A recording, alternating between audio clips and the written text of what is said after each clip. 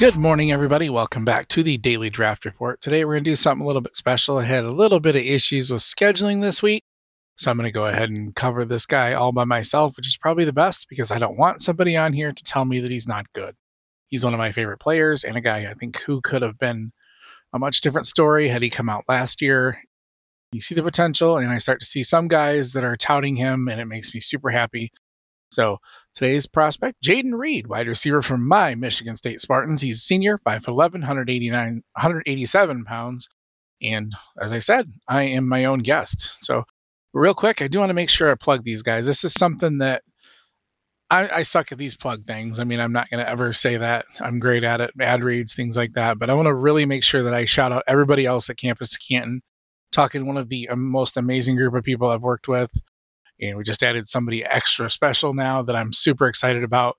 But make sure you check out our family of podcasts, including Campus Life, Canton Life, which, Campus Life obviously covers college. Canton covers NFL. We got spring reports going on with Matthew Bruning. Chasing the Natty comes out every Monday. Jared and Nate do a phenomenal job covering CFF stuff.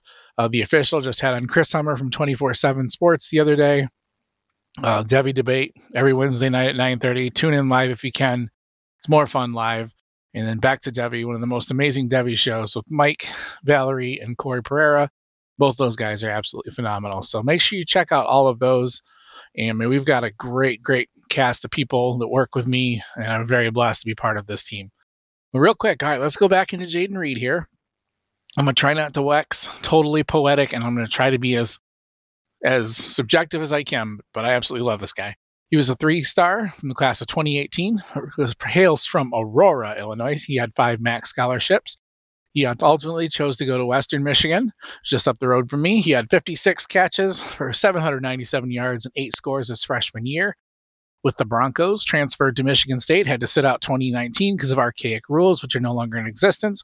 2020, well, I guess they're still in existence.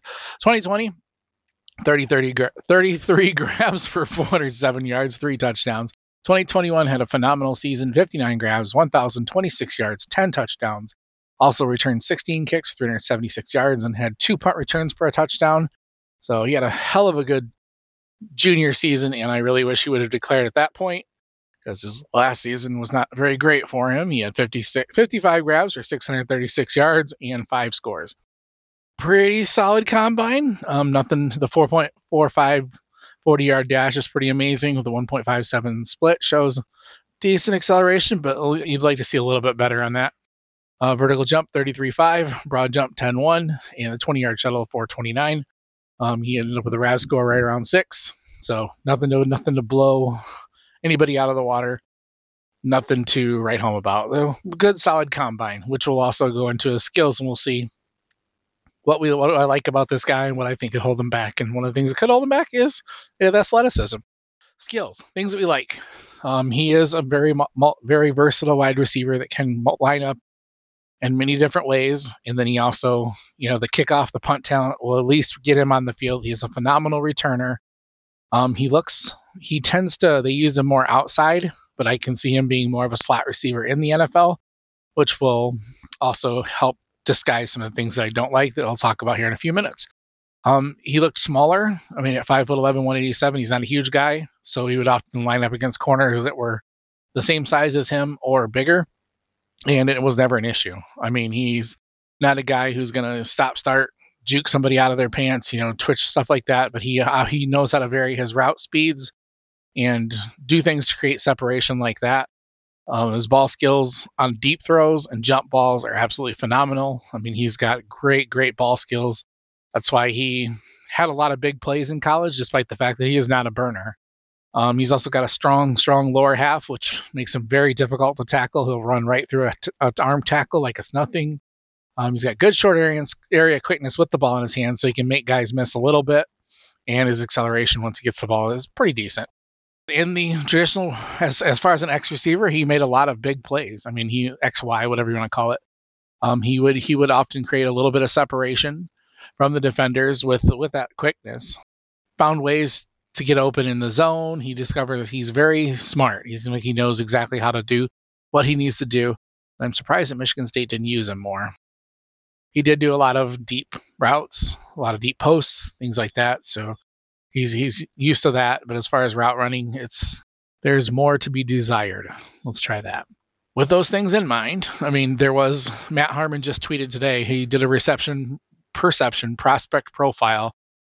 It looked really good for Jayden Reed. He had a 70% success rate versus man coverage, 87th percentile success rate versus press. So I really, really like seeing that. He's starting to get a little bit of buzz as guys that are seeing. If you watch more into his tape, you see a lot of nuances and things that you really like that could see him being successful.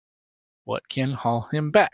Obviously, if you look at all of his pass catching, there were a lot of contested catches, which I highlighted that his separation off the line sometimes was pretty good with his short area quickness, but then it was easy for defenders to gobble up that separation. There was a lot of contested catches, a lot of contested that shouldn't have been. He should have maintained his separation. So a few of them those not the greatest quarterback play. Peyton Thorne is a rolling trash barrel, and I wish Granger would pick him up. He's not quite that bad, but he's definitely not very good. So let's see. His hips are very tight. They he's not gonna be one of those guys that can do those crisp routes and juke to the right or the left and not lose any speed. I mean, he's tight. It doesn't always show in the way he plays. It does show. You can see that he is not the most fluid mover when he's at full speed. So he has a little bit of lackadaisicalness in his game as far as finishing routes. Like I mentioned, he works the zone well, but he also seems to not love to go over the middle. Like that doesn't seem to be, so it might hold him back a little as slot receiver if he's not able to get over that fear of working in the middle. Tends to concentration drops over the middle, things like that could be attuned to, waiting for that big hit, being afraid of it. So he is like I said, he's a good receiver at tracking the ball and catching the ball in contested situations. But he doesn't extend his hands away from his body a whole lot, which limits his catch radius some. His arms I didn't get his measurements, but I know they weren't crazy long arms. So it allows defenders to also eat up that separation when they know that they've got this area that they can cover against his body, and then it won't. Yeah, so that's something that holds him back a little bit, and he's not a very, very fast guy. He's quick, but he's not fast, and there was a lot of tape of big plays, but you can tell they were not because he just straight up burned a defensive back. There were a little bit of separation juke off the line, create that short area quickness that'll get him a little bit of space, and the receiver there was just nothing, and maybe the defender didn't think they could throw it that far, which is possible. So, anyways, there was quite a bit of that on tape. So. And then as far as my Superflex rankings, rookie rankings, wide receiver, he's definitely in that third tier of wide receivers, probably toward the lower half of it. I think draft capital is going to mean a ton for him. If somebody's willing to take a shot on him, I think he could be a pleasant surprise. Speaking of draft capital, I think he's an early third day pick, 4th round, 5th round. There is a little bit of movement out there to be higher than that. I've seen him mocked in the 3rd round before. And I think he definitely could go 3rd round if a team takes that deep dive in and sees what there are things to really like. Michigan State, not exactly known for developing wide receivers. So maybe there's a team that's willing to work with him and willing to put some extra time in and develop what there is there, and learn how to use him. So I think a ceiling upside, I don't know. I'm bad at player comps. I don't know why I always ask for player comps, but I think Jerry Rice. No, I'm just kidding. Not Jerry Rice. I don't know. I think, like I said, I'm not good with that, but I think there's a ceiling for him that could create him to have kind of like a Tyler Lockett-ish career. He's definitely not exactly the same skill set, but a guy who could hang around the league, quite a while and have a few good seasons for fantasy here and there, especially if he gets the draft capital and a team that will work on developing him. He is a tad bit older. He will turn 23 during the draft, actually. So he's a little bit older of a guy.